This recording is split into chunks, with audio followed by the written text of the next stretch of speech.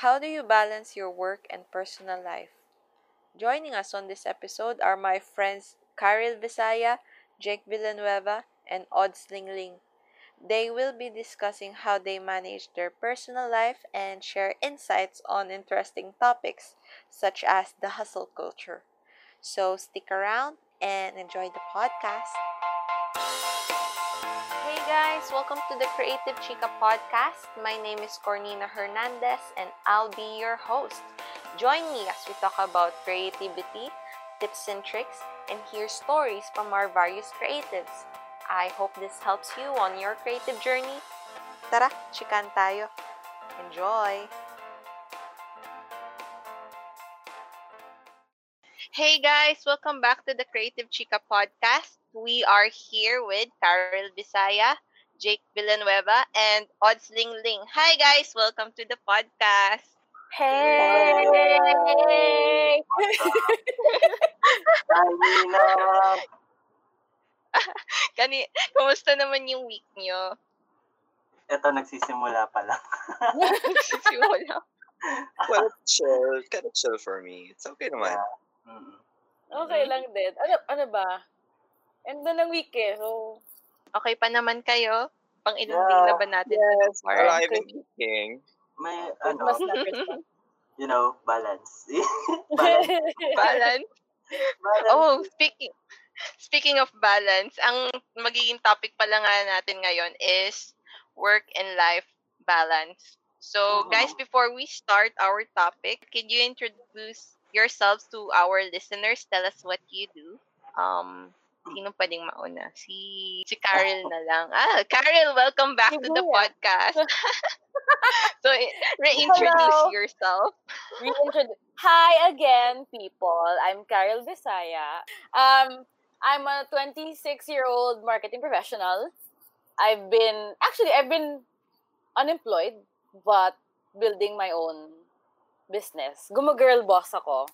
Yes. So yeah. What else? That's it. I mean, yeah, that's me. Listen to our previous podcast. Podcast Yes, number yung 4. If you really want on to get to know me. marketing and collaboration with Carol. Ayun. Madami siyang na-share na knowledge about marketing. Sobrang informative. Yeah. Yes. Yeah. Then, si Sir Jake. Hi guys, my name is Jake Villanueva. So currently, I'm the head of partnerships and external affairs for a fintech company. So, doing all the sorts of can be PR and also talking about partnerships with different companies. So medyo ano siya.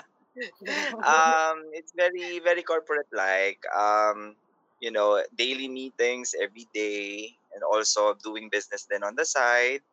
But overall, yeah, it's a busy bee week every day. But on weekends naman I try to be free as much as possible. Thank you, Nina. Thank you. Back And to you. then, Odds Ling Ling. Hello po. Hi. Hi, guys. Hi, I'm Odds Lingling. And I'm 26 years old and I'm a graphic designer. So currently I work in a company where we handle a lot of brands. And I handle a lot of designs, layouts. Also, I'm part of their marketing department, and I do a lot of. And I'm also currently doing a part-time. I'm doing layouts for Amazon, some brands in Amazon. Yeah. So yes, balance pa more. May international si Odds Lingling. Yeah. Yes. Sa Amazon. By the way, guys, kami ni Odds dati magka-team kami sa sa graphics team, sa marketing team before. So, actually si Sir Jake din naging ka-work ko, ka-office mate ko din before. So, doon kami nagkakilala. And so, ayun guys, we used to work together before yon. So, So, iba-iba kami ng profession. Like, pero magka-team kami ni Oz. Tapos si Sir Jake, venture capitalist ka pa rin ba, Sir Jake? Nakikinig. Somewhat-ish. Still. Tapos, ayun, si Karel, meron na siyang sarili niyang business. Yeah. Yay! Yeah. So, guys, what made you pursue your profession? And how did it grow or develop? Sige, si Karel muna ulit. Kahit na-answer mo na to before. Oh my God, nakalimutan ko yung answer ko before. I'm so fake. Charot. Ano nga ba? Okay. I'm a communication arts graduate from URM College. Technically, my course would have led me to more production work. TV prod, movie prod, radio prod. Which I did during my time. Kaso, I kind of found na it wasn't for me. I was given the privilege to work with a big, I'm not gonna say the name, we're not gonna name drop here, a big broadcasting company here in the Philippines. Sounds like. Sounds like. Sounds like. So, in my third year in college, so that entailed us to actually produce our own team, our production team, and create a commercial. It was a contest kasi for a certain medicine brand. Ayaw talaga magsabi ng names. And then we won first runner-up. Nagka-problem kami with the team. Basta, long story short, ang dumi ng industry ng production. Well, for me, in my perspective, I'm sure, and I admire those who are in the production industry naman, in the show business. So, but for me, it didn't work out, which, to my advantage naman, I kind of figured that out before I graduated college. When I graduated college, very versatile kasi si ComArts. I had business, English, marketing, production, keme, graphics, and all that shit. So sabi ko, I could actually basically just apply almost anywhere except for finance. I hate numbers. Charot.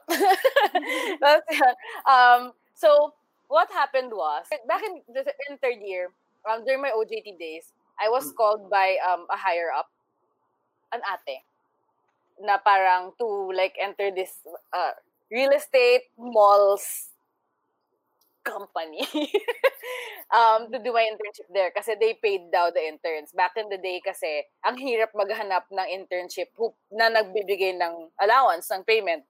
So we're like, sige na nga, fine, let's try it. Tapos, afterwards, I kind of liked it. I liked the world of marketing and PR in the malls business. So, when I graduated college, sabi ko, doon ako papasok. Tapos, ayun. Tapos yun na yun. It led me here. I did marketing for a real estate / commercial business company. Ang hirap naman lang hindi nagbabanggit ng name.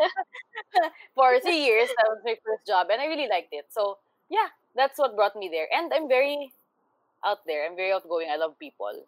So, voila.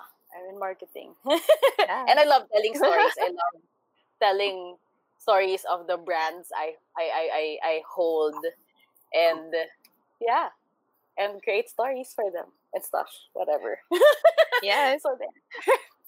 Yes, that's my Karel, the marketing professional. Yeah. So, what about you, Sir Jake?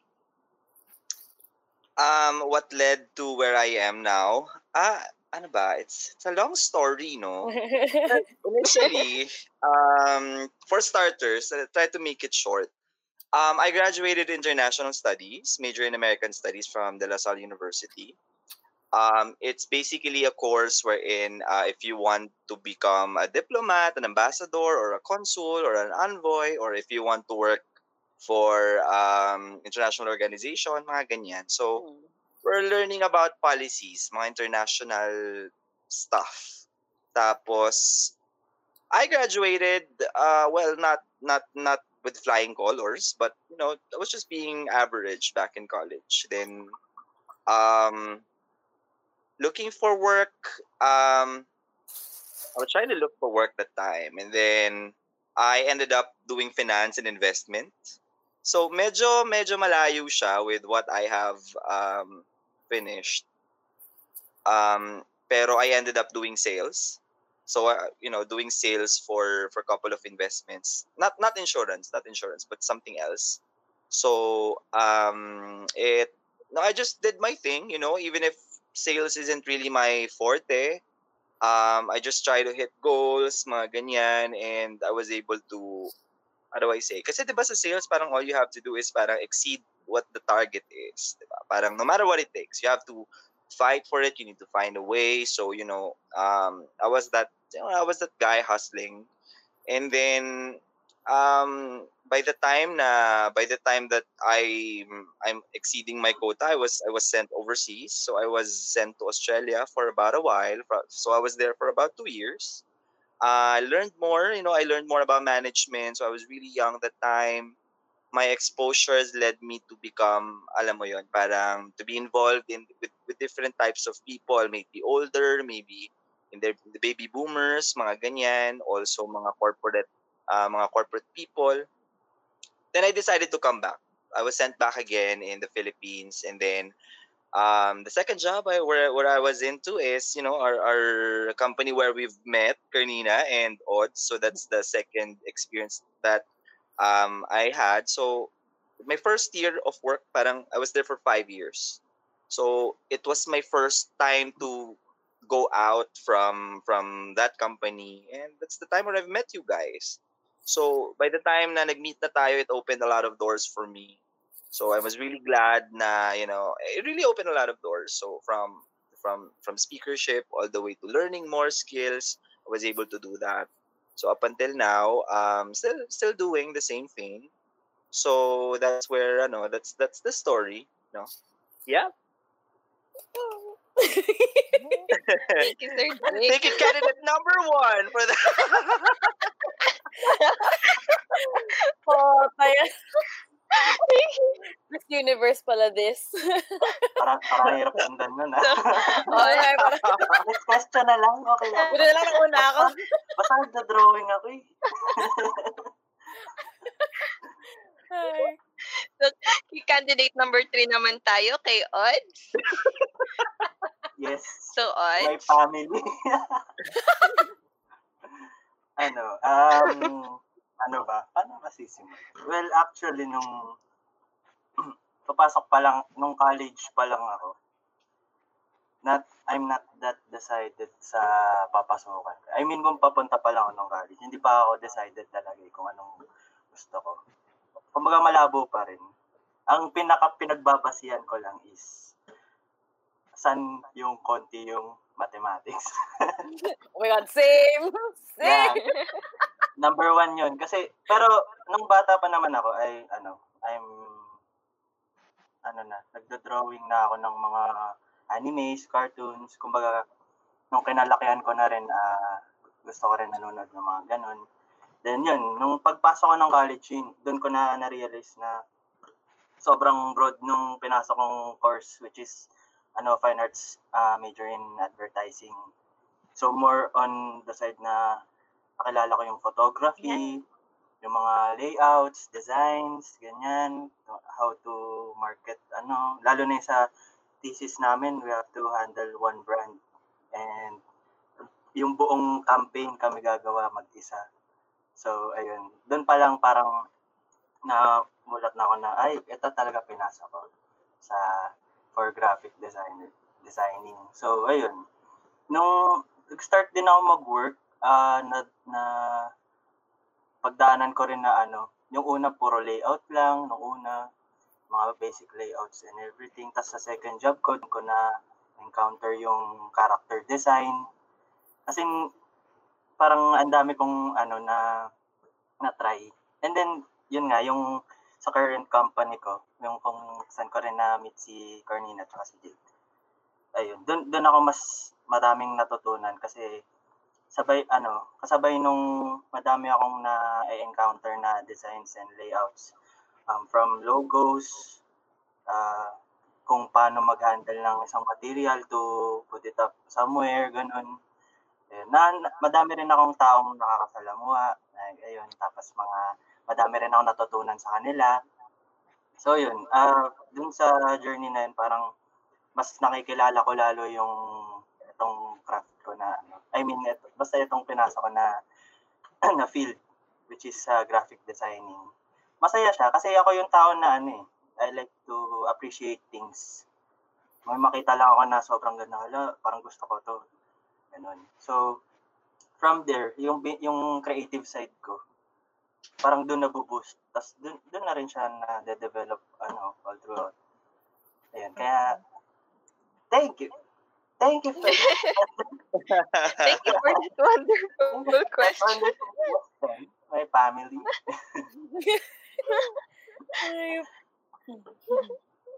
There. So, ayun. Magkakaiba tayo ng profession. I mean, besides us ni Odds na graphic design, yung profession. So, pero I think familiar naman kayo sa hustle culture. So, what are your thoughts about hustle culture? Especially now na parang parang nauso ngayon yung hustle culture sa natin, sa generation natin. So, what are your thoughts on that? I did not know na may term pala for it. I just called it hustle. But okay, sige. Hustle culture. Well, for me, I feel like very prevalent siya sa generation natin, millennials. Kasi it's I think I've said this na rin at some point dun sa previous podcast. I'm not so sure, but our generation kasi, it started with our generation na lahat ng information na kailangan natin, it's right there. Like, one click, di ba? Like, parang isang search mo lang andyan na. Whereas before, way back, you had to visit the library pa and like browse through 100 different encyclopedias, dictionaries, I don't know, all that shebang just to get the information you need on like one subject or whatever. Ito, ang dali na lang eh.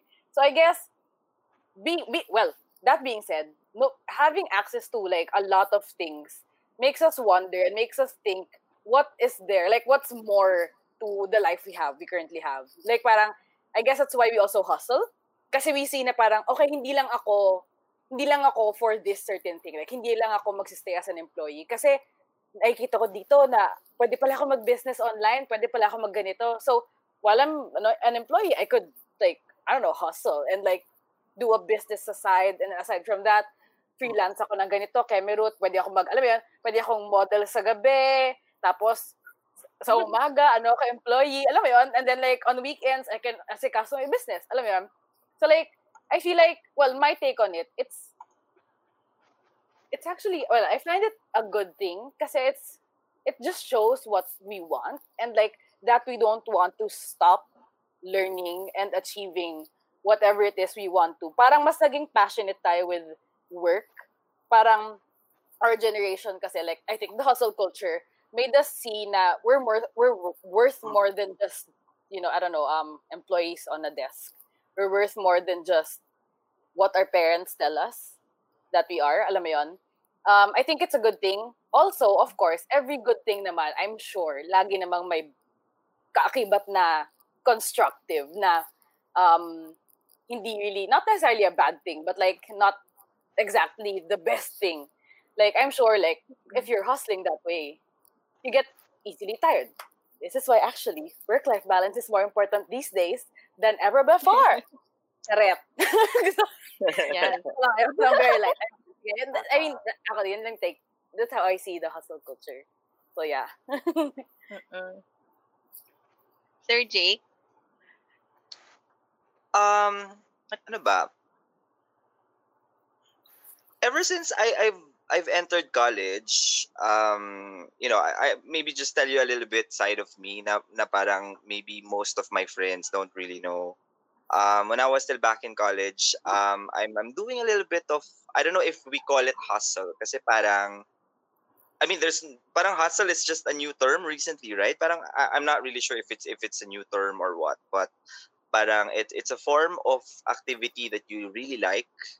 Or maybe you're trying to explore that and to get some money out of it. So I think pinaka first hustle ko siguro when I was still back in college, parang siguro I was doing some freelance, mga VTR, mga ganyan. Kasi, it can make a lot of money. It gives you that, parang just mag-smile ka lang konti or you do something like this and then you get paid. Alam mo yun, parang like, I didn't expect na parang when I was studying, I can earn pala in a way. So parang when I was exposed already with the work culture, parang it opened my eyes na parang ang dami palang opportunities out there. So you can basically, you can basically sell your skills, you can basically sell anything from food all the way to from food to certain items. You can also sell even ideas. Ideas no kapag binenta mo, maybe a lot of people might agree on it and then they might invest on that business. Alam mo yung gano'n? Kasi there's plenty of ways on how to actually hustle. So, at least, let's talk about the clean side of hustling, Kasi hustling can be really vague. I think it can be really, really vague, I think. Kapag if we put it in the wrong context, at least for the good one, for the nice one, siguro. To keep this podcast more friendly to people. So, tama yung sinabi ni Carol, no, because of the digital era, a lot of things are available now. And if I can add to that, ever since the digital era was created, people become closer and closer.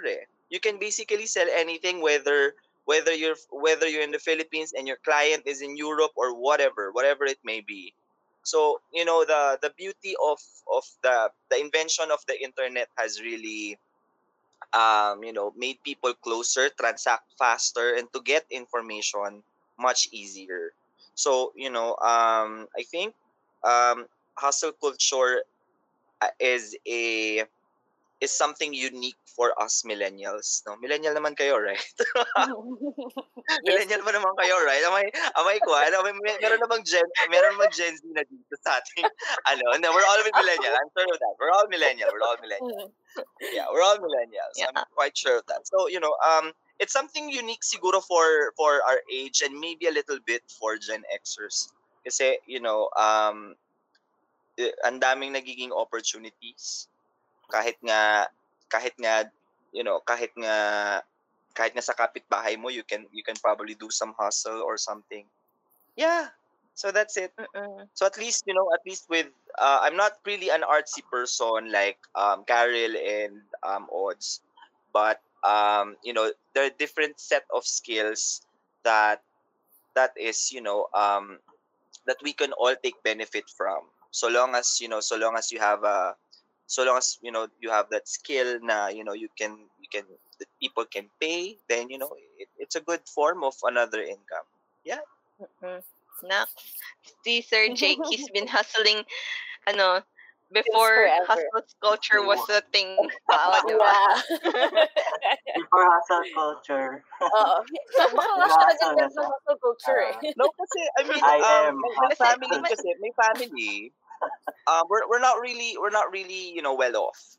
So parang like I need to like learn how to survive or make money even pa konti-konti. Mm-mm. Parang you gotta help yourself out there because it's not going to be every day na you might, kasi we'll never know so at least sabi nga parang save for rainy days.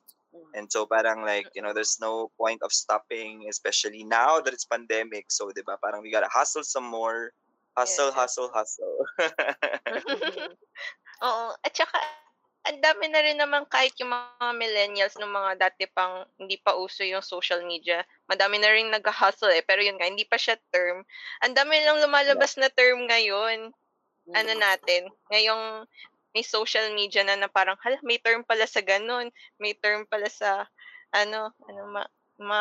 ganong stuff na hindi natin Maybe can we alam. share a little bit pa ng konti? Because I have this friend Yeah? kumbaga she's ano ba? She works in a corporate setting. Pero on the side hustle she's selling chlorine. And it's kind of unique, no? Chlorine Yeah. kasi parang like I didn't know that chlorine pala can like parang disinfect stuff or something. Mhm. So parang on the side while Mhm. she's doing she's doing marketing. Parang like on the side, parang she went on, going on Facebook Marketplace and mga kung ano-anong mga marketplace yan. And then she sells chlorine and parang, it kind Wow. of like sustains something. So Mhm. parang, it's just unique na sometimes even your day job is far from, Yeah. from your hustle. Mm-mm. Kasi parang, Mhm. you know, she saw an opportunity, then, she just grabbed it. Parang nakaka-inspire na may ganung tao, no? Parang regardless of kung ano-ano mang binibenta mo, the Uh-uh. person is willing to do it, 'di ba? Yeah, it's very Mm-mm. inspiring. Mm-mm. Diba, nak? Ayun. So, ikaw, Odds, what are your thoughts on hustle culture? Wala Ah, naman. Hindi, well, Hindi, maano actually, rin sa nasabi, atin yan eh. Kasi mga graphic designers, mahilig din kumuha ng mga oo, racket, yung mga tama. ganyan. Mm. Sobrang uso nga sa atin yan eh, yung pag-hustle na tawag dito, sa freelance. Tama, sa Mhm. Mm-mm. pag-freelancing. Actually, yan kasi, yung freelancing, na-experience ko lang siya pandemic lang. As in, kasi dati hindi ko siya gano'n na aasikaso dahil nga na, focus sa, kasi may work ka nga na 'di ba? Pero yun nga, yung freelancing talaga is a good example for hustling talaga kasi most of graphic designers na nakilala ko is na-experience na nila ito and most of them talagang kinakarir nila to kasi dito talaga yung yung kumbaga yung hustle nila. Tapos dun sa kikita talaga sila ng pera. Kung ako kasi tatanungin, actually okay naman sa akin yung pag sa hustle natin. Kasi dati hindi ko wala sa pag-iisip ko na kasi kumbaga pagiging bunso tapos medyo umaasa lang sa ibang Kaya nung lately ko lang na-experience na pag-hustle talaga is a different kind of ano ba, mundo sa mga sa mga normal na tao. Kasi, you see the work na ginagawa nung iba, yung kahit ubos na yung oras nila para sa sarili nila. They tend to find other things to do para lang alam mo yun, yung ma-reach nila yung goal nila kasi na pagdating ko dito sa certain point na to, dapat nagpapahinga na ako. So, they do a lot of things earlier than other people. Kaya, most of them talaga nagiging successful eh. Nakakapagod, kasi kasama naman talaga yun eh. Pero, yung the reward after all the hardships, yun yung pinaka-importante. Kaya, I think, importante din na matutunan ng mga tao yan. Yung ganyang mindset, kahit papano. And, syempre, yung hindi mo rin kinakalimutan yung sarili mo. Kasi, syempre, paano ka hahasel kung yung health mo is at risk, di ba? So, yeah, that's what I think.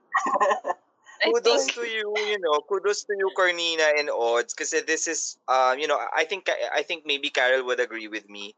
Graphics and doing this animation is one stuff that is really hard to really Mhm. hard to do. Yeah. But I think nowadays, especially now, napaka-digital natin, but then like, animation and graphics are really, really important kasi companies and brands use it. If Yeah. they will have, it's one skill na I don't know how to even draw,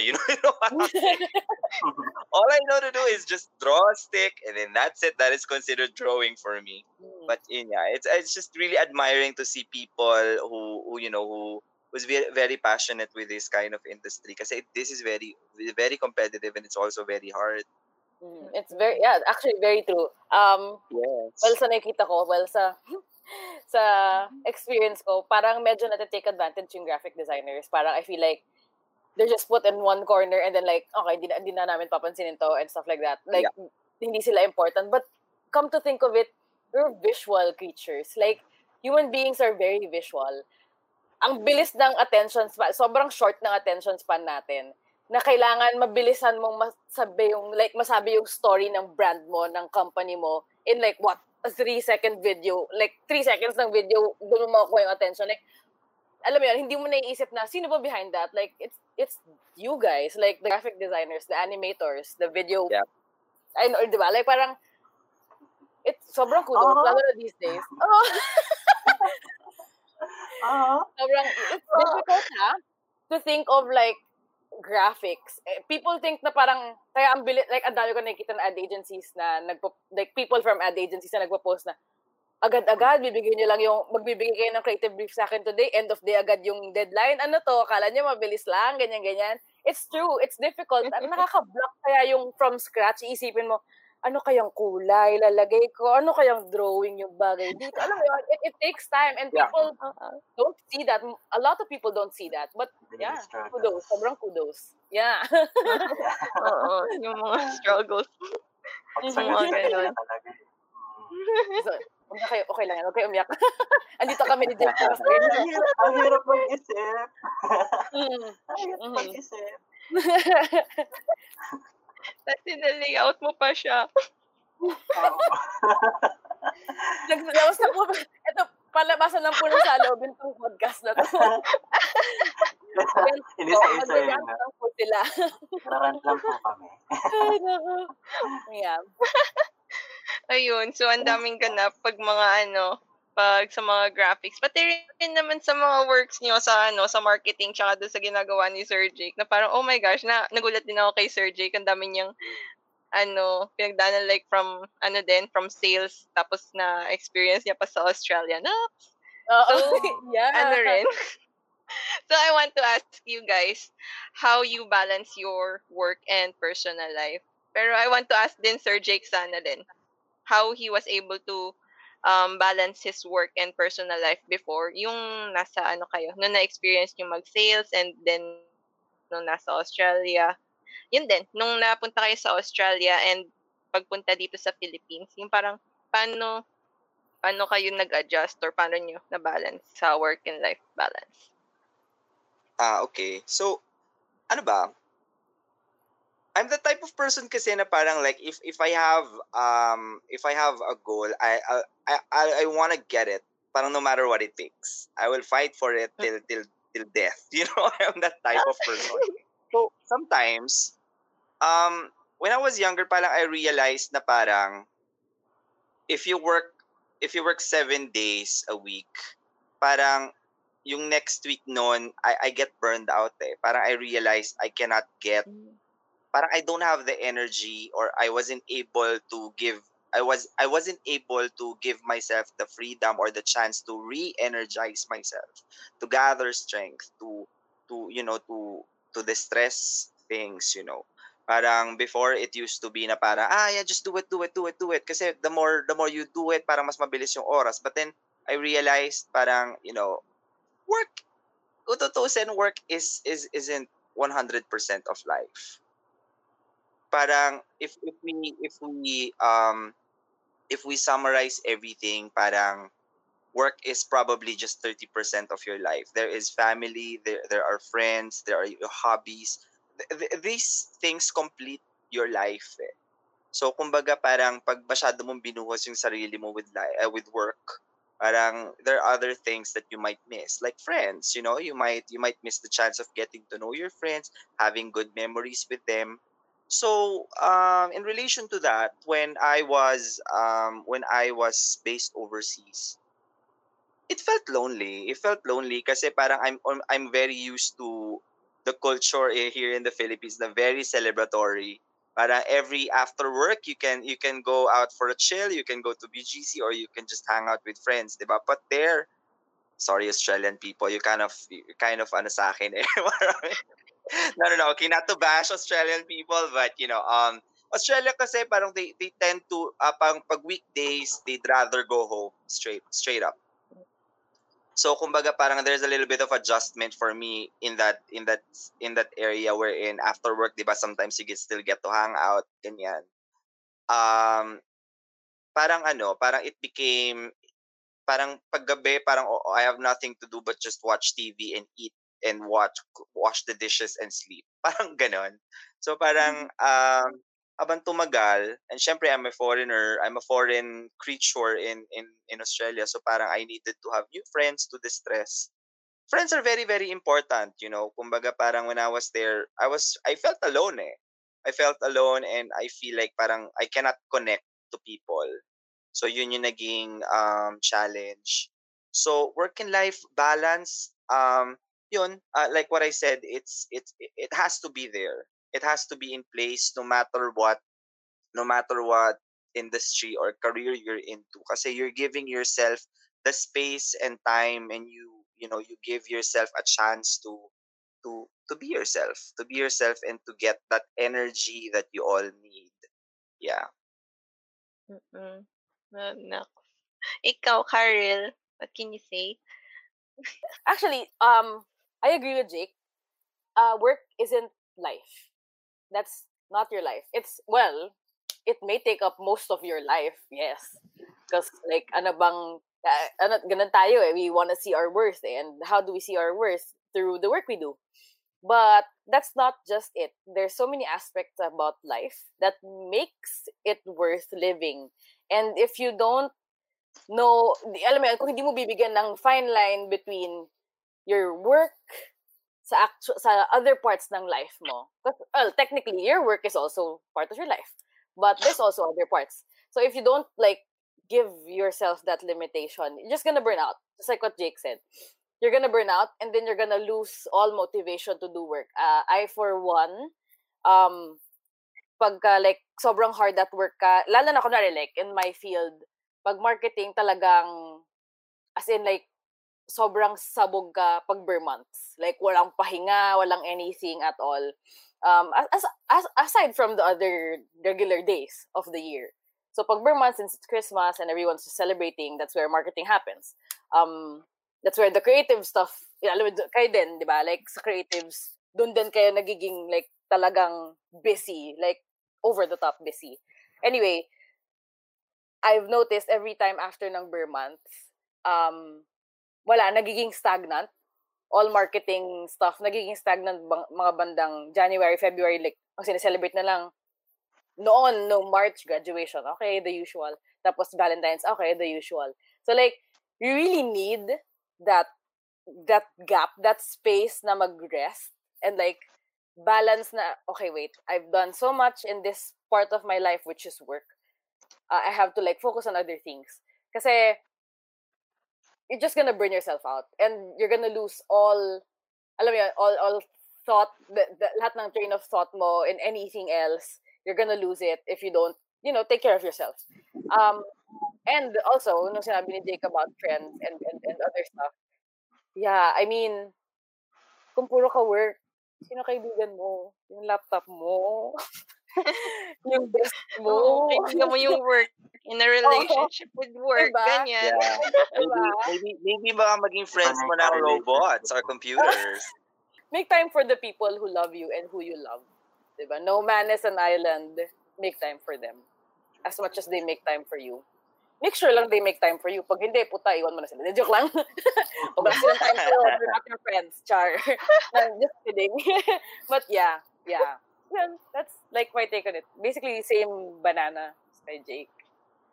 Mm-mm. So, Odds, your thought. Ikaw, paano ka work and life balance? Ako kasi parang dati pa ako na na laging may sinisingit sa sa mga work. kahit sa school life ko pa lang may na ako niyan eh. Parang school and dance balance ganun. Yes, dancer. Woo, sample nga. Baka makita. Well, anyway, ayun nga. Dati kasi nung patapos na ako ng college yun talaga. May kasi parang may kasali ako sa mga nag-cover ng dances. Ayun. So, doon pa lang, medyo namulat na ako sa mga balancing na na after this, kunyari, may oras na para dito. Tapos pagdating ng 7 o'clock ng gabi, pupunta na akong practice, ganun. O kaya, yung sayaw muna, tapos pagdating ng 3 ng hapon, uuwi para mag-work or study, ganon. So, for me talaga, hindi na mawawala sa akin yung ganon. I mean, para sa lahat din naman, kumbaga, importante lang na, for me, hindi siya mawala. Kasi, sobrang laki ng epekto sa'yo nun. Kasi it keeps you sane somehow. Kasi pag puro trabaho, well, wala namang masama na puro trabaho. Kasi, yun nga, gaya nung kaninang topic din na may reward naman sa huli. Pero, lahat naman ng bagay kailangan, i-balance it. Kasi, pag hindi natin natutunan i-balance yan, everything will fall apart. Diba? So, kung doon pa lang, parang you set time for yourself always or your friends syempre kasi kasama din yun sa work process mo kasi when you talk with other people, with your friends, family, ganyan, syempre at the same time hindi mo man napapansin may na-absorb ka rin ng mga ideas from that certain situations, di ba? From there pwede mo i-apply sa work mo. So ayun, kumbaga hindi masama na magsaya paminsan-minsan. Kasi, syempre, kumbaga, pag nagtatrabaho ka din naman, kailangan, parang nandun yung energize ka. Kasi, pag nagtatrabaho ka naman, imposible naman na, di ba, na parang dun ka masaya. Well, yung iba, sa trabaho siya masaya.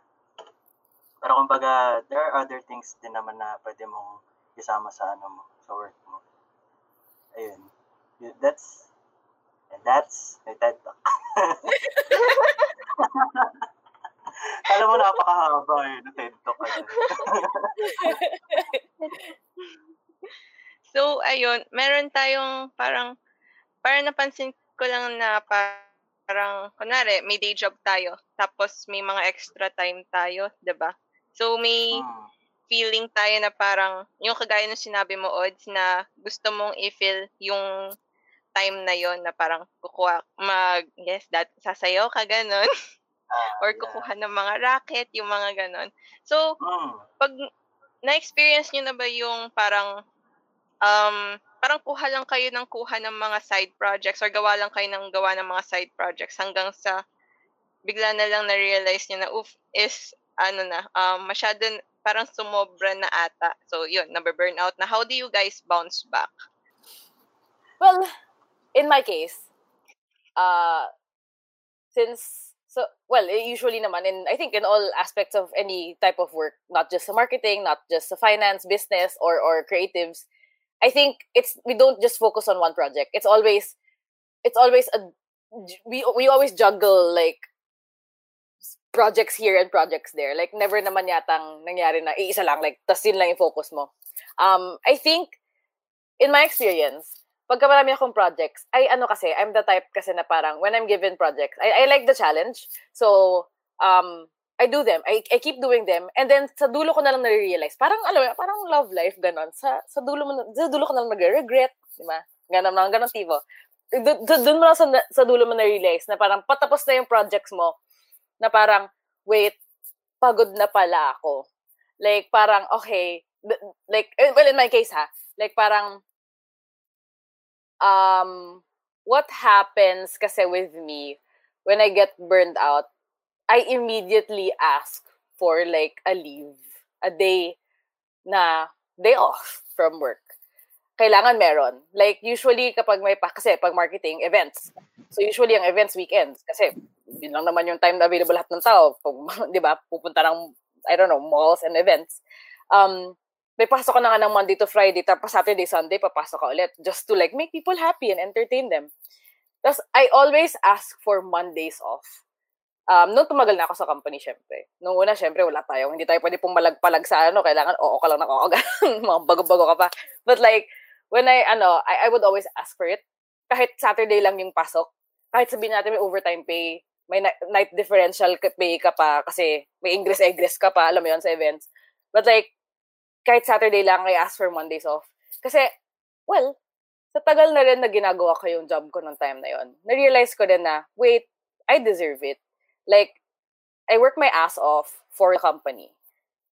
Also for myself partly, kasi like, doon ko nakuha yung experience ko, pag-grow ng resume. Yes, panlipat na ibang trabaho, de joke lang. Pag-grow ng sarili mo, actually, like, you get insights and para like, maano malalo yung expertise mo. But mostly for the company. In my case, kasi I work for a company. So, alam mo yun, dumating ako sa point na parang, I think that's what everyone should actually learn also. Like, in relation to work-life balance. Know your worth. Hindi ka basta-basta. Again, with the robots, hindi ka robot. Diba? Hindi ka robot. Magpahinga ka naman, sis. Kasi, susuko ka din eh. Susuko yung katawan mo. Hindi lang katawan mo, it's mentally and emotionally draining. It's not just physical eh. But yeah, usually, that's how I bounce back. When I ask for a day off, pag binigay naman sa akin, nafe-feel ko kasi na may care sa akin. So, dagdag din yun eh, na parang, when I ask for it, they gave it agad. Okay, kahit one day lang, sa Tuesday ulit, refresh na ulit ako, balik ulit, trabaho ulit. Alam mo yun. So, parang, so yeah, that's how I bounced back before. I asked for a day off. Which I think everyone should do. Pagka-overwork na kayo, mag-ask naman kayo, guys. Take advantage yung leave nyo. Sayang yung mga leaves nyo. So, yeah. Yeah. Sobrang simple lang ng sagot ko. So, yeah. Oh, yeah. And, I do pala. Well, before, I do like doodling. And when I bounce back, I meet with people outside of my work. Alam mo yun, my friends who aren't really in my work circle. I make sure na, alam mo yun, how do I say it? I make sure na hindi lang yung world ko yung work ko. I mean, yes, friends ko yung workmates ko, but like, on days na I don't have work, I hang out with people who aren't. Kasi like, it's still the same eh. Kahit mo sabihin mo na friend mo yung work mo, pag-usap niyo pa rin yung work niyo eh, at some point. So yeah, that's how I bounce back. No. Sir Jake, kayo, anong ma-add niyo? Ano ba Ayun, ako, kasi before, nung dun sa first and second job ko, ang pang-bounce back ko is, yun nga, yung dancing. Kasi, kumbaga it's a form of exercise din, and some of my friends, dun ko sila na, syempre, nakakausap, nakakaband. Yun. Unlike dito sa pag-work ko, madalas kong kaharap computer. Yun. Pero kumbaga may different circle of friends din naman ako syempre sa work. Pero iba pa din yung dun sa side na yun eh. Kasi kumbaga yun yung nandun habang wala ka pang work. So kumbaga dun yung nakasanayan mo, edi dun ka nagre-release ng stress mo. So for me yun yung ginagamit ko dati. Well, ngayon kasi since there's pandemic, medyo mahirap sa tao yung part na yan kasi sometimes kaya madalas 'di ba yung issue is 'di ba na depression tao ganyan kasi yun nga na-isolate sila eh, hindi nila nagagawa yung mga gusto nila. So ako ang ginagawa, I always find a way na makapag-distress. So ngayon yung inaatupag ko ay gaming. So naglalaro ako pag free time. Doon ko nilalabas lahat. Na feeling ko na, syempre, lalo na pag naglalaro ka, feeling mo, parang laya mo dun eh, parang ibang mundo eh. Diba? Tapos, kumaga, kahit ikaw lang mag-isa, you feel like you're in a different world when playing games. For me, ayan. So, it's important din na maiwasan mo na mababurnout ka. Kasi ako, pag ako nababurnout, sobrang iba yung epekto sa work ko talaga. Mga tipong nakatulala ka na lang. As in yung sinasagad mo yung utak mo na mag-produce ng idea. Tapos syempre, lahat naman ng pag pinipilit mo, kadalasan hindi maganda yung kinakalabasan, di ba? So, nahirapan ka na, pangit pa yung yung na-produce mo na output. So, it's very important na you find time na distress yourself from all the stress sa work. Parang maghahanap ka ng parang way to distress yourself, like yung sinabi mo na video games. Parang ang daming ko kakilalang ganun yung ginagawa nila, na nagvi-video games sila para mag-distress. Kaya yung iba rin, kaya yung iba rin kahit, alam mo yun, kahit mga kalokohan yung mga ginagawa nila, minsan hindi mo rin kasi sila masisi. Kasi hindi mo naman alam kung paano sila maglabas ng Oo. ng mga Kasi baka stress mamaya, nila sa buhay. baka mabibigat talaga yung mga work nila, kaya yung way ng pag-distress nila ganon. Or yung... Tsaka syempre, yung minsan, pag-iinom, ganyan. Yan, quality time with friends din yan. Yeah, very much. Ikaw, Sir Jake? Ano ba? Pag sinabi natin kasing burned out, I think it can be solved and it can be equated by asking yourself, what makes you happy? Because happiness is very, very subjective term. One person might find happiness by talking to friends, eating a lot of food, going out, going to travel, but one person can define happiness by just sleeping. It's very subjective. You can find happiness like what I said. Know yourself first. That's the number one. And by the time you get to know yourself, by the time nakilala mo sarili mo, you also know what makes you happy. Is pampering your dog makes you happy? Does eating a lot of food make you happy? Does going out make you happy? Does staying in the house and to have a good time with your family makes you happy? Then do it. Because there are many things that makes you happy. When you're happy, you get to release all those happy hormones or happy juices in our body, and you feel rejuvenated. Pero overall, I think number one, I think ang pinakamagandang way to distress yourself is, well, it's very subjective, pero I think what really really works on top of all is exercise. Exercise in any form, so long as you're sweating, you're running, you're doing badminton. I mean, it's parang nabubuhay ulit yung mga muscles mo that natutulog, or. So yeah, do the things that you love, do the things that makes you happy regardless of whatever happiness it may be, and then just do it overall. Yeah. Actually, true yan. Kasi lalo na ngayong pandemic na nasa bahay lang tayo lagi. Tapos, parang marami rin akong kakilala ng nangyayari na lang is, pagkagising nila, harap agad sila sa computer para mag-work. Then, ayun lang, tutulog na agad sila. Yung mga ganon, yung parang hanggang bahay lang talaga. So, ganon yung life ko lately. So, parang last week, na-experience kong lumabas. So, iba yung feeling na parang nabuhayan ako na parang, oh, iba. Yung, kasi lately, I've been feeling dead. Tapos, nung na-try kong lumabas, parang, ayun, iba yung feeling. Na parang ginanahan ako. So, ganun. So, this quarantine, how can you create parang a barrier from your home to your work, from your work life to your personal life? Kasi parang ang hirap na ngayong quarantine eh. Kasi nga parang nagsama na yung work at saka yung home life mo ngayon. So how do you, parang paano mo i-divide yung time mo sa work at saka yung time mo sa pagiging nasa home ka lang, yung pagiging homey feels? Paano ko nahanap? Paano ko na-distinguish? Paano Ayun, ko nahiwala yung work oo. sa life ko? Technically, well, ang week shit ako. Nag-resign ako. Yun lang po yun. Thank you. The joke. Pero yeah. Let's go. Ano ba? Sobrang difficult actually. I think there's no right or wrong answer, lalo na ngayon. Kasi everything's new. We're all experiencing this. Baguhan tayo lahat. And I feel like walang expert answer. Siguro, in my own way, I resigned. I resigned from my corporate job. It's sad. But like, well, silver lining. I get to do the things I've always wanted to do. Like this one, recording a podcast with Cornina.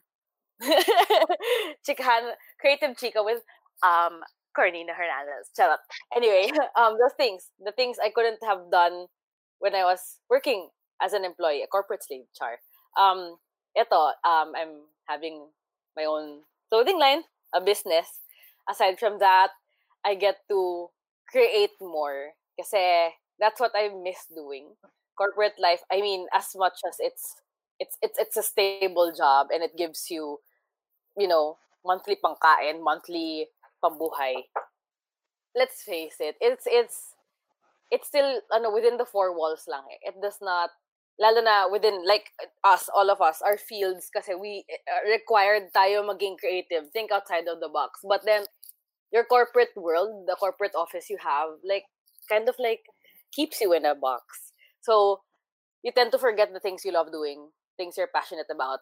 And silver lining sa pag-resign ko this quarantine, I get to do that. And I'm happy. I'm currently happy.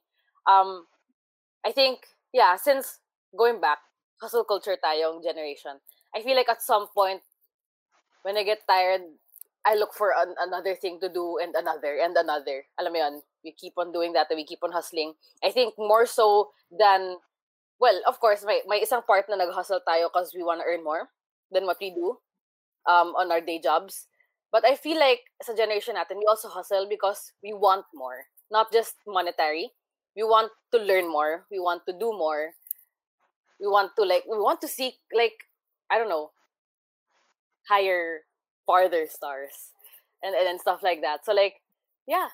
That's how I kind of distinguished it. But during ngatong time na to, definitely I'm able to distinguish my quarantine house life from my technically passion projects. So madali lang siya ngayon kesa nung corporate pa ako. So yeah, I resigned. Lol. Short story. So yeah. Yeah. Ikaw, Sir Jake. That's a very difficult that's a very difficult um to answer, no. Kasi I think no one is really prepared for this pandemic. Kumbaga, when was the last pandemic? It's been like, I don't know, a couple of decades ago. Yeah. And but now we're all kasi we're all kumbaga, it's a new thing for every one of us. Pero alam mo yun, parang when you're doing work from home, even Zoom meetings can be tiring, no? It's very, very tiring. Kasi it's different from face-to-face meeting, kasi when you're doing a Zoom meeting or an online meeting, you care about your internet. Is it strong enough? Does the person you're talking to are interested with what you're talking about?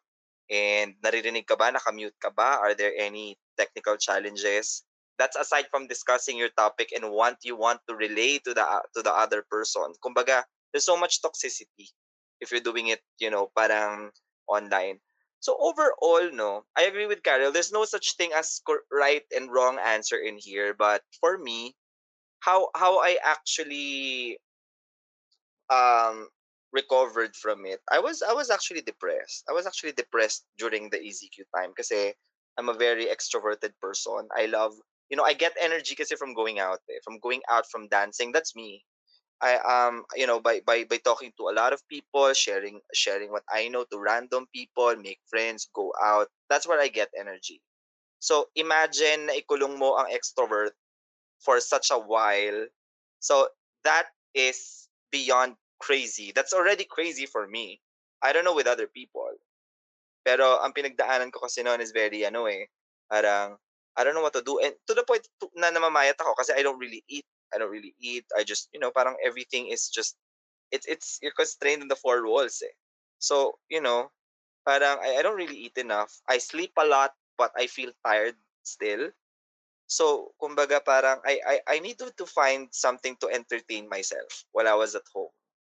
Then sabi ko, what does Jake, what does, ano ba yung nakakapagpasaya sa akin when I'm at home? Kasi I can't do anything about it. Well, I realized na petting my dog pala can make me happy. It nakaka-distress pala siya. I didn't know that. It was it was a it was a trial and error for me, but it's the only time that I get to prove it that animals really, take it away. And connecting. connecting with your core, connecting to your family.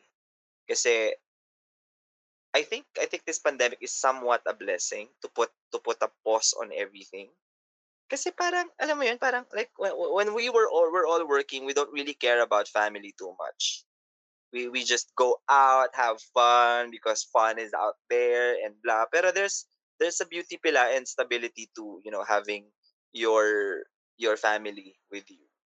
And I think we had an inuman session during those times. And I think those times are that for me yun yung naging parang I was able to lighten up my mood much faster. Kasi overall, kasi we just needed to connect lang naman eh. We need to connect to the people who knows us from deep from our heart, you know? So, when we were doing that inuman session, on like, even if we last for like 3 hours, I was happy. Kasi I can connect with people that I love, I care about. So, and I get to discover things na nagiging masaya pala ako, like parang with cooking or something. Parang there's a little bit of joy with that, no? Nagsawa ako sa Netflix. It's not me. It's Yeah. not me. Nagsawa ako sa Netflix. It's not me. I cannot find happiness to like watching Netflix all day and night. Um, Eating, not so much. Unless it's my favorite food. But, parang hindi ako tumaba ng ECQ. Namayat lang ako lalo kasi parang I'm eating the same food all over and over again. Parang I needed a new I needed a new food, mga ganyan. So parang those times I was experimenting a lot of food. Parang I learned more recipes to cook, mga ganyan. So, that's it. Yeah. Gotta miss going out. Oo, Like miss actually. going out, like out there. Like, Yes. party. I miss it. No, from an extrovert Same. point of view, gotta miss it. Actually, yun din yung dilemma ng iba kong mga kakilala. As in yung talaga, hindi na nila ma-distinguish yung work sa home. Kaya nade-depress na nga sila. Oo. Kaya ang dami na rin nilang ginagawa. Like yung isa kong friend, ang dami niya ng hair colors na nagawa ngayong pandemic. Yung And isa speaking sa of hair, di ba during those times, I even did something stupid because I just want to try something out of the box, which is cutting my fucking hair. Yeah. Tinagpo ko sarili ko kasi parang like I needed to entertain myself. Parang sabi ko, I need to like, I need to do something crazy. I need to, make fun of myself kasi parang masaya siguro ako dun pa if I tried something new. So parang ako, what is something that I needed to go? Oh, I need to cut my hair. I haven't done that. So parang, I don't know, it was just toy with me. But like, I don't know, parang sinabay ko sa pagtubo ng hair ko yung mga bad spirits with that hair. I don't know. I mean, literally, even if I look bugo and all that, I was happy. I was happy with that. But I was happy na parang like, I don't know. I had to cut all the funk away, the excess hair and stuff, So I don't know. I guess, you gotta be really, out of the box. Actually, ito na yung time na magpakaano. Kaya ako din kaya ako ginupit yung hair ko kasi wala naman ding, parang ako lang naman yung makakakita rin. Yeah. Ikaw, Odds. Sa akin, ang hirap talaga sagutin to. kasi Very hard. Right now, yan pa din yung struggle ko. Kasi every time na nag-work ako, kasi konting lingon mo lang, tikita mo kama mo. Tapos parang nawawala ka agad sa sarili mo na, uy, magtrabaho ka. Hindi tinatawag ka ng kama. Pero for me, ginagawa ko kasi pinapractice ko sa sarili ko na may certain time before I work na kino-condition ko yung sarili ko na dapat dito ka napapasok ka. Parang ibang mundo naman to . So, parang nagpa-practice ako ng switch sa utak ko na pagdating ng ganitong oras, iba na yung takbo dapat ng utak ko na hindi ito yung focus ko, hindi ganito, ganyan. Mahirap kasi in between naman kung ano-ano rin ginagawa ko. Pero I'm still working. Pero, kumbaga, that's the struggle talaga kasi lalo na nakasanayan mo na yung setup na, syempre, bahay. Iba naman talaga ginagawa mo pag nasa bahay ka. Iba rin sa work. So, nung nagsama na, syempre, mahirapan ka talaga na, tas meron pa yung mga instances na, syempre, na connection, yung family mo, pag biglang mabarge in sa kwarto mo, mga ganun. So, there's a lot of distraction. And, syempre, iba yung setup mo when you're working. Iba yung mindset mo na iba rin yung pag-uwi mo. So, ayun. Ano pa ba? Ayun, mahirap talaga siya well, ayun lang talaga masasabi ko I practice na there's a certain time na na I have to work. As in, I have to work. Then, I have to play. I have to rest. Nakadepende lang talaga sa tao yun kung paano nila mahahanap yung yung ginagawa nila para makapag-focus sa isang bagay at a certain time. So, oo nga. Ang hirap kasi rin talagang i-answer yung question na yun kasi kahit ilang months na rin tayong nasa quarantine, parang marami sa atin hirap pa rin eh. Yun nga, kasi parang gaya sa akin din, mas gusto kong lumalabas. Yung nakikita ko kayo, yes. Yung mga nakaka-hangout ko kayo, yung mga friends. So, ayun. Nakaka-drain din minsan. Na parang, dito ka lang sa bahay. Yung gano'n. Actually, yung sinasabi nga rin ni Jake, yung gano'n, yung time na sobrang nakaka-depress talaga. Kasi, yung, kumbaga, yung lifestyle mo na lalabas ka, meet up with friends, na kumbaga, hindi mawawala yun sa isang linggo na ginagawa mo. Oo. Tapos biglang kukunin sa'yo ng gano'n. Sobrang kumbaga kung sino-sino na lang kakausapin mo kahit nasa kwarto ka, wala naman tao. Everybody needs human touch and interaction. That's it. Yes. Oo. Alam mo yun, kasi I tend sometimes na na pag may kasama ako, na yung parang na talagang nalalabas ko lahat ng na negative energy sa akin. Sobrang refreshed ka bago kayo maghiwa-hiwalay somehow. Kasi may interaction kang ganun eh. Ngayon, parang sobrang naiipon. Yun. Sobrang agree din ako dun sa sinabi ni Jake na yung sa pets. Sobrang laking tulong, grabe. Yeah. Every after work.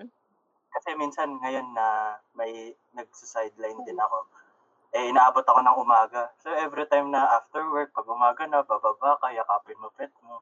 Di ba? Sobrang sarap sa feeling. Oo. Siyempre, wala rin naman sila sasabihin sa'yo na bakit ngayon ka lang.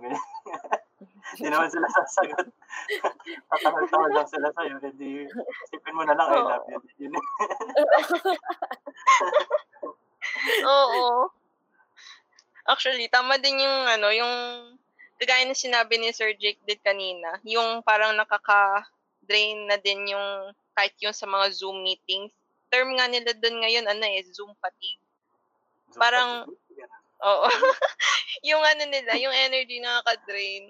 Na parang, minsan nga rin kahit gusto mong kahit gusto mong mag-connect sa mga friends mo. Kaya lang kahit yung simpleng pag-chat lang, parang parang hindi ko magawa. Na-feel niyo na rin ba yun? Na parang gusto niyo naman siyang kausapin pero parang hindi ko kaya kasi wala akong energy para i-chat siya or something. Na-seen ko na yung kanyang message pero the next day or the next day pa ako magre-reply. Kahit na-seen ko na yung message at kahit alam ko na kung ano yung i-reply ko sa kanya. Ewan ko, may mga naririnig akong ganun na parang kahit simpleng pag-chat na sila. Ako minsan dito sa bahay, mga kasama ko na sa bahay. May mga araw talaga na parang ayoko makipag-usap. Ganun. Pero minsan, syempre, mapaisip ako parang, ano bang meron ngayon? Basta ang daming times na kailangan i-assess ko sarili mo na bakit ganun yung yan. Tama yung sinabi rin ni Jake na learn to understand yourself. Sobra.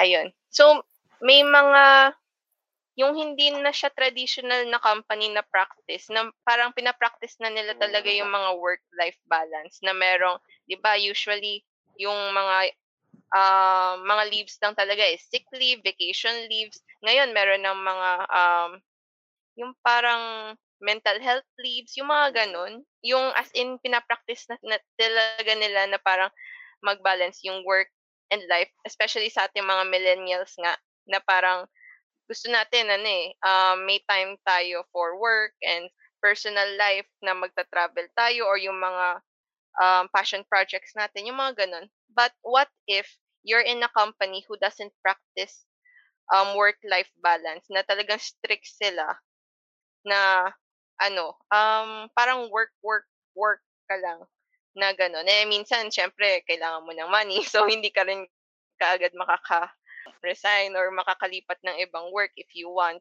So, nandun din yung sinabi ni Carol na parang nandun din yung parang nasa isip mo na you want to make people happy, you want to please people. Parang pumapasok din yung ganong mindset. First work ko, traditional corporate company. So, technically, wala pa yung mga additional klase ng leaves na ganyan. It's just, ganito, X amount of sick leaves, X amount of vacation leaves. Tapos kailangan mo pa i-earn. So, kailangan pumasok ka bago mo makuha. So, yung usual na traditional corporate company. Yun nga, as what I've said earlier, I asked for a day off. That's it. Kasi, alam mo yun, parang, that's what you have eh. That's what you're dealing with. Ang kapalit, maganda compensation mo, maganda yung benefits mo, maganda yung pay mo. But then again, may rules talaga. So like, may rules in place. But of course, yun nga, going back to what I said, I knew naman what I needed. And sinasabi ko naman, nagiging blatantly honest naman ako sa immediate supervisor ko na, oh, I went to work on this day, itong weekend, may I have this day off? Kasi we're all entitled to 2 days a week na walang pasok, na walang work. So, I know naman na ito yung deserve ko. And sinasabi ko rin lagi naman sa kanya na if I go to work, hindi rin ako magiging efficient sa work. So, ipipiliti ko lang yung sarili ko. So, might as well, I take the day off. So, nakikinig naman, nagiging very naman. So, I think, well, yun, that's what I do. That's what I did before. I asked for it because I knew that it's what I needed and din yung deserve ko. And I feel like, in all cases, if kung yung listeners natin may ganong parang experience, wala parang special leaves, nasa traditional corporate company pa rin sila, ask for it. There's no harm in asking naman, in trying to ask. And if they don't give it to you, ganun talaga. Yun yung pinasok mo di ba? But then again, in those days na wala kang work, sa weekends na meron ka, na given to you, na privileged ka to get sa kahit anong company, make use of that time. Make sure talaga na, since hindi mo makuha yung in-ask mo, make sure na talagang set aside mo yung work. Walang work today kasi ito talaga yung nakalaan sa akin. Like, still, alam mo yan, wala naman yatang work sa mundong to na work araw-araw. Unless you're a housewife. I believe that's really a difficult work. It's a really difficult job. Anyway, so like, so you're almost every one of us naman may at least a day na walang work. So make sure na talagang off ka nun, like naka-turn off talaga yung utak mo sa work. Just spend that day. Kasi imagine, you're just spending what? In a week, 2 days, 48 hours ka lang na walang work and then the rest, puro work. Like, come on, give yourself a break naman. Diba? Like, parang shut off mo. Huwag ka sumagot ng email, wala kang pakialam, diba? Kung sales ka, kailangan mo magbenta ng weekend, give yourself a break, diba? I mean, like, okay, that's how I see it. Of course, not everyone would agree with me. But that's how I see it. And therefore, I'm going back. Kaya po ako nag-resign. Sabi ko, hindi ko talaga po kaya. Itong quarantine na to, naging anxious ako. Hindi rin ako effective na worker. So I'm like, might as well resign. So yeah. I did everyone a favor. Charot. So yeah, that's mine. Oh, so sorry. Ay, paano ba to? Paano ka magpapaalam sa person na gano'n? Yung parang hindi siya naniniwala sa work-life balance. May gano'n ba? Kasi meron minsan gano'n eh. Yeah, sobrang traditional nga. Naka-experience na rin ako ng gano'n. Well, pag hindi mo talaga siya ma-push, nangyari na rin sa akin a couple of times. Hindi naman, I can't say naman na lahat ng lahat ng pagpaalam ko nag-push through eh. Actually, iilan nga lang eh. Mas madalang kaysa sa madalas. So, usually, pag ganon, well, yun nga, going back, you're just gonna have to roll with it. But you make sure, yun nga, yun yung balik ko. Kasi minsan pag weekend, kinokontak pa rin ako eh. Oh, have you done this? Ganito, ganyan. So pag hindi binigay, if I'm not given that request, sige, I'm gonna go through with the day and finish the whole week. And then sa weekend, make sure na make sure ko talaga na hindi ko talaga sinasagot. Tapos minsan nangyari pa nga, hindi ko sinasagot, tawag. Tapos the next day, pagagalitan ka, umagang-umaga, sasabunin ka and everything. Ba't di mo sinasagot yung ganito kay Merot? Sagot ko, weekend. Weekend. I had no job. So wala na siyang mabalik sa'yo kasi they can't eh. It's well, by law. And nandun na rin sa sa 9-1 contract. So like, wala naman na siya masasabi. So at the end of the day, for me, ipaglaban mo lang. Ipaglaban mo lang. Just push it. Just find that weekend, just fucking find it, everyone. Like, come on, really. Don't work forever. So, yeah. Ikaw, Odds, anong sa tingin mo? Lalo na sa atin sa graphics. Kasi din eh, parang, yun nga, minsan ina-ask pa tayo mag-overtime kasi nga hindi pa tapos yung mga materials. May mga ganong scenarios. Well, sa akin kasi well, kung hindi ka yun, gaya yung kay Karil, ang hirap i-pull off nun Kaya, minsan well, kung hindi ka naman papalarin nga na mabibigyan ka ng chance for the leaves and everything, I always find time every weekend talaga. Nilulubos ko pag weekend. Before pandemic pa, yan yung lagi kong inaano eh. Kaya minsan yun din yung nagiging problema sa akin pag dito sa bahay. Bakit daw wala ako every weekend? Ba't labas daw ang labas? Kasi kailangan ko eh. Yun yung sa tingin kong kailangan ko that time. Siyempre, buong linggo ka na nga, buong Monday to Friday ka na nga nag-work. You should give yourself a break nga. Kasi hindi every time nga talaga mapagbibigyan ka dun sa mga leaves mo. Hindi naman, siguro kung meron, swerte mo talaga. Kasi minsan lang may ganun eh. Pero syempre, kung baguhan ka pa lang sa work, you have to prove yourself first. Syempre, number 1 yan. Tapos pag okay na, pag gamay mo na, doon mo na iset yung sarili mo na siguro, pag ganito na yung nararamdaman ko na sobrang burnout na ako, file a leave, ganyan. Basta nasa sayo rin yan eh. Kasi hindi pare-parehas ng situation lahat ng nagtatrabaho din.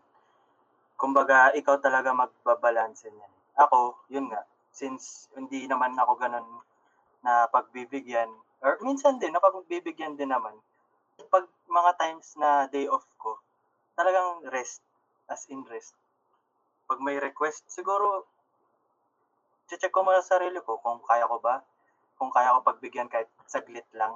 Magbibigay ako ng time, pero after that, balik sa maglalaro ako, matutulog ako, day off nga, day off. It's your day off. Dapat panindigan mo yung day off. Di sana kung mag-work ka pa rin ng day off mo, di sana hindi ka na lang nag-leave, di ba? Ayun. Always find, time to rest. Rest is very, very important sa lahat ng bagay. Hi, thank you. Yes. Sir Jake. That's a very hard situation to be in, like what Carol said. Kasi, alam mo yun, parang, ito na lang siguro ang iniisip ko with that. I mean, I won't mention companies, but I have experienced that. A company that doesn't really doesn't believe in, it doesn't believe in work-life balance, but believes in the effort that you do now will be something you're thankful for, then therefore, pag mahal mo trabaho mo, then do it kahit weekends. I think that works if you're in I don't know, it's just a different mentality siguro eh. But, ayun nga, for me, it's about telling the universe what you want in general. If you want something, you need to ask for it. You need to put it out there that you want this, you want that. Because if you're just gonna be in silence, then you don't, but you're not pointing across what you want to happen with yourself. Secondly, I think based from those parang mga old things that I have done now, wherein um I wasn't able to support myself na pahalagan yung sarili ko with work-life balance. I learned from it. Learn from it in a sense na should there be a new employer, even before signing the contract, I ask immediately, what is ganito, ganito, ganito, ganyan? Is this black and white na, o pag, okay, no OT, pero on the days na meron sumobra ako ng work, is this i-offset ba to? Iaano ba to? Alam mo yung parang like, sometimes you just gotta be black and white sometimes before entering that company.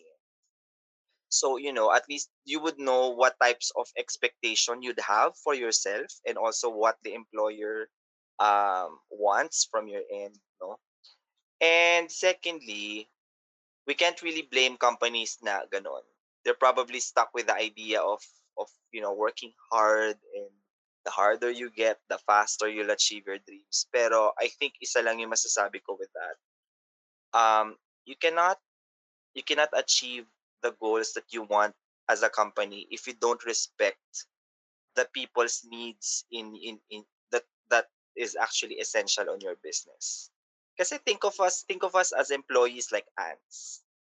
Ants are are putting their effort one by one to build to provide something for the benefit of the company. But if you're not respecting what their what their needs are, and those times that they also needed to be a person, then it might be, your business might also be put on hold, diba? So I think companies has to also think as a whole, and not just for oneself.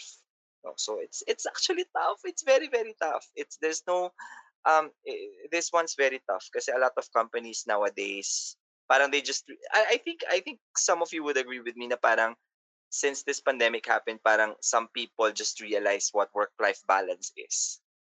Parang through because of this coronavirus. So ayun, yeah, I hope you stay away from those companies and we don't get to encounter them. Stay away Oo. from those Mhm. companies. Timbrehan yan, ipakalat sa Mhm. kumpanya, ganyan ipakalat mga social media, that you guys don't go to this company because they're ganito, Pa-viral mo. ganyan, ganyan. No, I think ano naman I Timbrehan think na it yan. happens. I think it happens. Kaya nga may mga yung mga social media platforms for companies for background checking, and also doing na Oo. parang, di ba, even before you join, parang, stay away from this company because they don't know the shilling is blah blah blah blah. So even before you Mm-mm. Yeah. sign up the contract, parang like may ano ka na, Oo. may hesitation, Mm-mm. and then that's the only time you get to ask. Oh, is this true? Ganito, ganyan. Oh, so what if Mhm. may ganito, may offset pa? Oh, ganito, ganyan. May ano ba? Oh, yung leaves ko, maubos ba ito lahat? Convertible ba ito? Ganito, ganyan. So, you need to be savvy also. Has to be, Mm-mm. I mean, I hate being tight. I hate being tight na parang like rules and all that, but it has use. Mhm. Sometimes you Mm-mm. gotta be black and white with the people you're talking to para malaman mong, is this person true to their word, or ano lang ba, are they really thinking of people as slaves to just push their projects or something? Yeah. Mm-mm. True. May mga ganon. Kaya ako, ingat kayo. Ako, nag-iingat Oo. ako. Nag-iingat ako sa mga ganyan kasi I don't wanna be, yeah, it's very tough. Oo. Do your research muna before you enter a new company. So, guys, medyo tapos na rin tayo dun sa Mhm. podcast natin. So, ano lang yung parang mga last tips nyo Parting for words. our, yeah, mga tips nyo for our listeners, lalo na dun sa mga gagraduate na at um, papasok na sa real world. So, ano yung parang tips nyo on about work-life balance para dun sa mga malapit ng graduate at pumasok sa real world? Damn, ang tanong, may graduation pa ba? Charot. Grabe tong taon na to, guys. Mm. True. Words papasok. I guess, Tayo, yun, in line with everything, with what yung recently lang na sinabi ni Jake and what I've been saying na rin for like a couple of consecutive questions na rin, know your worth. Lalo na yung mga bagong graduate. I know people think na ang dami kong kilala and especially ako din, when I graduated, inisip ko rin na, ito na ba yung best na makukuha ko? Bagong grad lang naman ako, sige, kunin ko na. Alam mo yun, yung mga ganon, ito na ba yung offer sa table? Sige, ito na, kunin ko na. For everyone, not just graduates, kasi I feel like this applies to everyone, but more so sa graduates, know your worth. Alam mo naman yung inaral mo. Alam mo naman yung nakuha mong diploma, yung course mo. Diba? Alam mo yung not exactly your expertise. I'm sure naman, kasi ako when I graduated, I wasn't really exactly sure what I wanted to do sa career ko. But, know your worth. Huwag ka lang mag-settle. Yun nga, sabi ni Jake, from the get-go pa lang, hingin mo na, black and white lahat. Lahat tanungin mo na lahat. Huwag kang mahiya magtanong. Alam mo yun? There's no, dapat walang shame in asking. Like yung akin, like, when I was matagal na sa company, I would ask for leaves. No shame. Kasi like, alam ko naman yung ginawa ko di ba? Same goes with applying for a job. Pagka fresh grad, alam mo yung inaral mo. Alam mo yung ilang taon ka nag-aral. Alam mo yung worth ng pinag-aralan mo, yung binayad na tuition ng magulang mo. So just ask for it. Pwede bang taasan? Kasi ito yung ginawa ko. Alam mo yun, kailangan may backup. Siyempre, you can't really ask for anything na wala kang explanation why you're asking for it. So, mo lang na, can I ask for this? I want a higher salary, cost, yada, yada, yada. And like, di ba, alam mo yan, parang, ask mo rin kung ilan yung leaves mo, kung kailan mo makakuha, kailan ka magkaka-medical benefit, di ba? Yung mga ganon, like, be straightforward. Kasi, these people, as much as you need a job, they need you much more. That's why they're looking for people like you. That's why they're hiring. And that's why you're in an interview. Isipin mo na, yes, kailangan mo yung job na to, kaya ka pumunta sa interview, but think again. Ba't sila nagpapa-interview? Bakit ka niya kinuha? Kasi alam nilang kailangan kanila. So, alam mo yun, like, always think that way na parang, pareho kayo may benefit dito, hindi lang sila. Kailangan advantageous din sa side mo. So, yeah, I guess, yun yung word ko for fresh grads mostly, but I think to everyone who feels ashamed to actually ask from the get-go kung ano yung makukuha nila and benefits and everything. Just ask. Walang harm. The worst case scenario, ma-reject ka. Tanggapin mo. Ganun talaga eh. It's either you look for a different company or you take it. Diba? That's it. That's all there is naman. Wala namang harm. So yeah. Know your worth. Yeah. Thank you, candidate number 1. So, candidate number 2. Fresh graduates. Applicable to for fresh graduates lang, no? Well, congratulations that you graduated, but since you're working, honey, it's a different battlefield. I'm sorry to say, but it's a dog eat dog world out there. You're not gonna be, well, you're probably rich asking for your parents' money, but then if you're working, sorry, it's gonna be a different scenario. So, well, it's going to be a dog eat dog world, and you feel like parang nakakatakot sometimes mag-move, 'di ba? So you have this tendency to overthink on ano yung next mong igagalaw. Pero overall, I think you just need to do one step at a time, slowly and surely. So kumbaga, if there's something going on, just take it one day at a time. Kasi yung hinihit mong goal na syempre, of course, you're thinking to hit 10. From 0, you cannot hit it, jump to 3 or to 5 to reach 10. There's no shortcut. You need just to take it one day at a time. Kailangan mo siyang paghirapan one day at a time, even hours of putting hard work to it. That's very much important for you to get the number 10. For example, you're moving house, or you've been wanting to buy that stuff that you've wanted.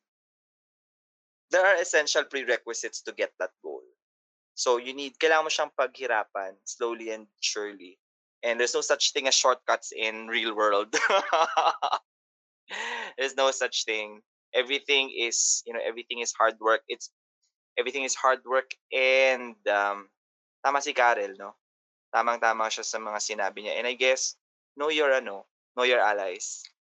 Know your allies, but watch for your enemies also. Yep. Odds? Ang pinaka-tip ko sa inyo is be prepared at all times. Kasi sobrang ibang mundo talaga pag working ka na.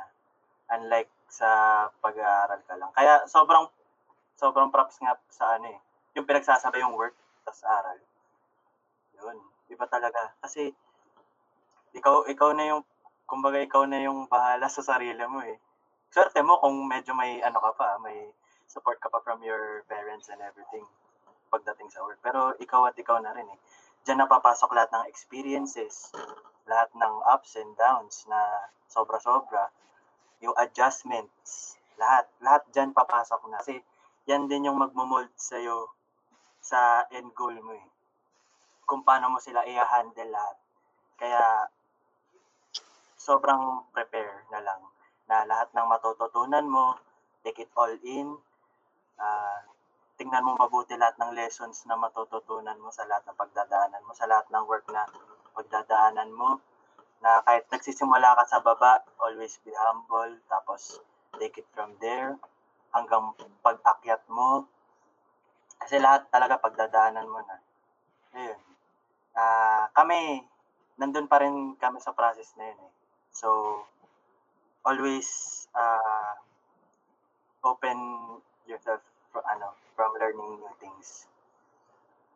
Na kailangan open ka talaga kasi pag pinagkakait mo yung sarili mo matuto sa mga bagay na hindi mo talaga alam, tapos yung pinaninindigan mo dati na ito yung pinasok ko nung simula, dapat ito hanggang huli. Hindi kasi ganun yun eh. Kailangan madami kang dapat alamin para mas makakilos ka dito sa industry. The more you know, the more you know. Ayan. So, yeah. Good luck. Sobrang laking good luck. Good luck. Kaya nyo yan, guys.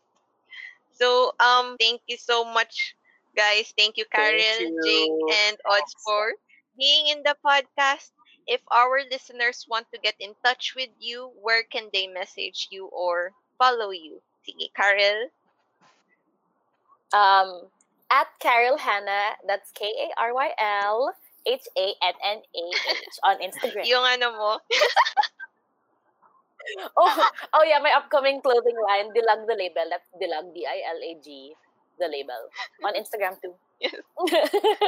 Ilalagay natin yan sa show notes para sure din. Yes. Jake, Sir Jake. Hi. So, well, medyo snob ako in social media, but well, in Facebook, I just limit it to friends. But at least, if you want to have a business discussion siguro or something, you can reach me through LinkedIn siguro. So you can search Jake A. Villanueva in LinkedIn. And in Instagram, I don't really post as much. But you might check out some of my pictures there and maybe interact a little bit. It's Jakey Villanueva. JAKEYVILLANUEVA in Instagram. Thank you. Thank you. Odds. Yes. Hello. Ayun, sa na lang, follow me on my art account na lang on IG. And also in Facebook. It's ODR OH.THEE.ART. ART. Yan. Follow nyo na lang ako. Then, PM nyo na lang ako if you want to commission arts. Yan. And, promote ko na rin yung gaming page ko. Para makalaro ko rin kayo. Siyempre, kailangan nyo rin ng lalabas. Yes. Ayan. So, it's CarUGZ sa Facebook. Facebook Gaming. CarUGZ. KARYW.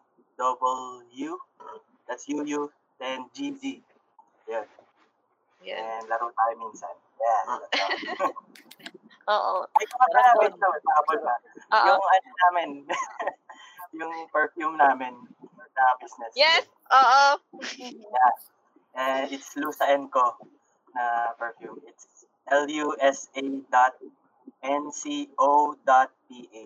Yun, Lusa & Co. perfumes. Mm-mm. Na thank you guys. Thank you for being here in the podcast. Thank you. Thanks, Thank Mia. you. Thank Salamat you. sa experience. Salamat po. I hope you guys enjoy that. This is such an interesting topic, and we all have our ways on approaching this. But one of the key learnings that I got from this interview is that knowing yourself, being self aware, is an important part of balancing your work and personal life. Thank you so much, Karil, Jake, and Odds, for sharing your insights.